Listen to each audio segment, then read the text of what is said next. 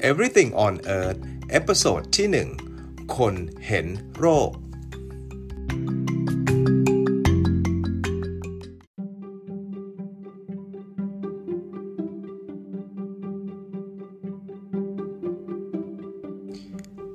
ในยุคนี้เราต้องเผชิญกับเชื้อโรคและไวรัสต่างๆกันจนเป็นเรื่องปกติ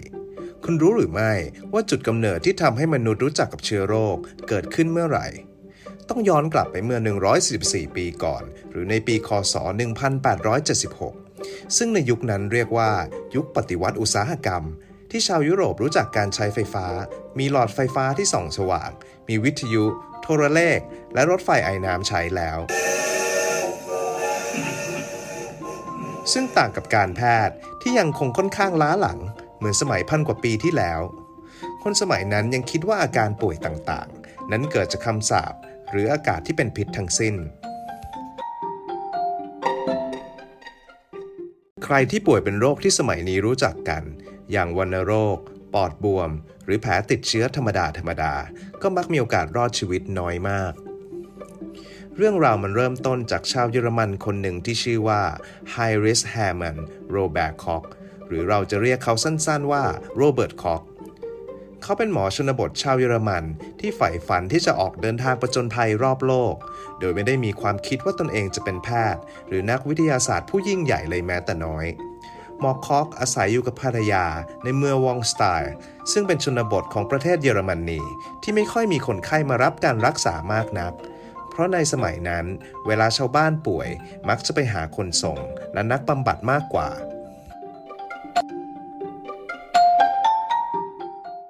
หมอคอกจึงว่างงานและค่อนข้างเบื่อหน่ายกับชีวิตประจำวัน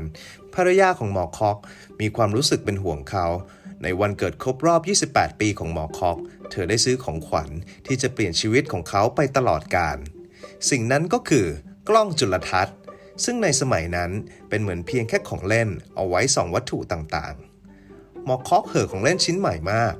และด้วยความรักการผจญภัยเขาจึงใช้มันส่องทุกอย่างรอบตัว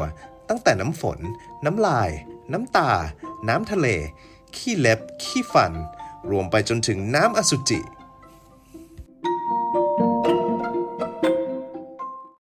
หมอคอกได้เริ่มการผจญภัยของเขาในโลกที่เขาไม่เคยเห็นมาก่อนผ่านเลนส์ของกล้องจุลทรรศน์นี้จนวันหนึ่งเหตุการณ์แปลกประหลาดได้เกิดขึ้นในยุโรปโดยไม่มีใครรู้ถึงสาเหตุมันเริ่มจากการที่แกะค่อยๆล้มตายทีละตัว2ตัวลามไปจนถึงผู้คนทั่วทุกหย่อมหญ้าในยุโรปราวกับว่าทุ่งหญ้านั้นถูกต้องคำสาปหมอคอกเองซึ่งในตอนนั้นใช้กล้องจุลทรรศน์จนชำนาญแล้วเกิดความสนใจและอยากศึกษาอาการผิดปกติของแกะเหล่านี้ดูเขาได้ทำการเก็บตัวอย่างเลือดของแกะที่เสียชีวิตทั้งหลายมาส่องเทียบกับแกะปกติด้วยกล้องจุลทรรศน์ความแตกต่างที่เขาพบคือในเลือดของแกะที่ป่วยจะมีวัตถุหน้าตาเหมือนกับกิ่งไม้เล็กๆลอยปะปนอยู่สิ่งนี้เองสร้างความสงสัยให้แก่หมอคอกว่าเจ้าวัตถุที่หน้าตาเหมือนกิ่งไม้เล็กๆนี้มีส่วนเกี่ยวข้องกับการล้มตายของแกะทั่วทั้งยุโรปหรือเปล่าด้วยฐานะที่ไม่ได้ร่ำรวยและอยู่ห่างไกลจากเมืองหลวงหมอคอกจึงสร้างการทดลองง่ายๆเพื่อพิสูจน์ว่าเจ้ากิ่งไม้เล็กๆนี้สามารถติดต่อกันได้ผ่านเลือดได้จริงหรือไม่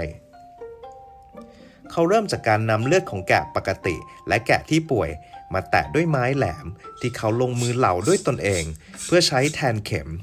มันจิ้มลงที่หูของกระต่ายป่าอย่างละตัวในคอกไม้ที่แยกกันไว้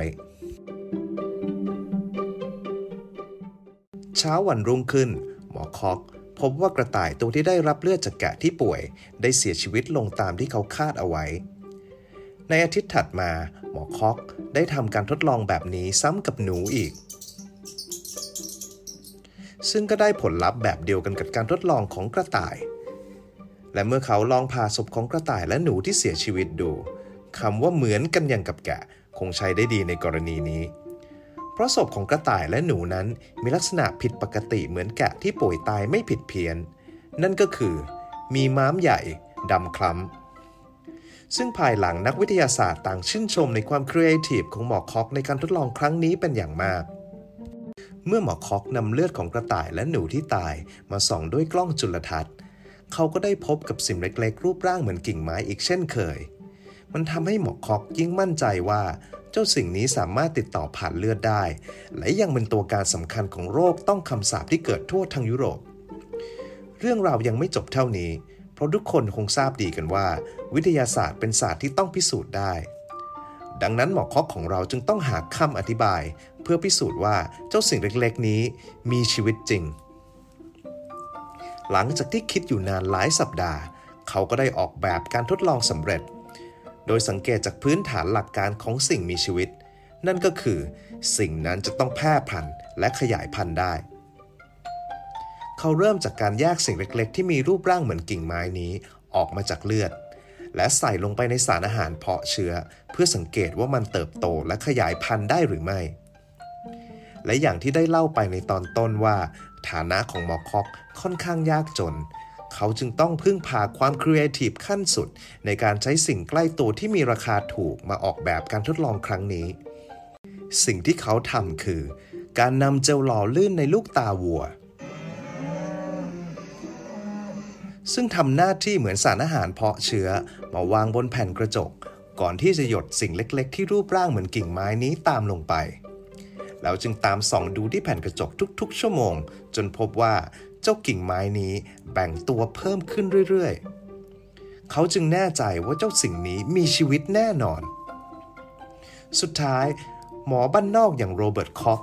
ได้นำการทดลองนี้ไปเสนอที่มหาวิทยาลัยแพทย์ที่ดีที่สุดในกรุงเบอร์ลิน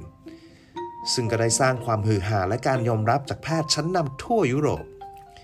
ใครจะไปรู้ว่าของเล่นที่ภรรยามอบให้เขาในวันนั้นจะเป็นจิ๊กซอว์ตัวสำคัญในประวัติศาสตร์ที่ทำให้วงการแพทย์มีการพัฒนาอย่างก้าวกระโดดหมอคอกจึงได้รับรางวัลโนเบลสาขาการแพทย์ในปี 1905 และได้ชื่อว่าเป็นบิดาผู้ริเริ่มสาขาจุลชีววิทยาอีกด้วยเขาค้นพบเชื้อโรคอย่างแอนทรักซ์วัณโรคและอหิวาตกโรครวมไปถึงเป็นผู้วางรากฐานความรู้ของโรคติดเชื้อในปัจจุบันที่ฆ่าชีวิตผู้คนมานับหมื่นนับพันปีอย่างโรคไข้สมองอักเสบซิฟิลิสคอตีบไทรอยด์หนองในบาดทะยักและปอดบวมก็ได้ถูกค้นพบในเวลาไม่กี่ปีหลังจากที่หมอคอกค้นพบเชื้อโรคตัวแรก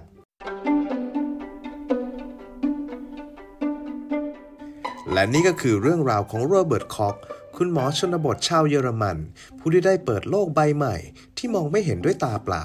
และพัฒนาวงการแพทย์สมัยใหม่ไปอย่างสิ้นเชิง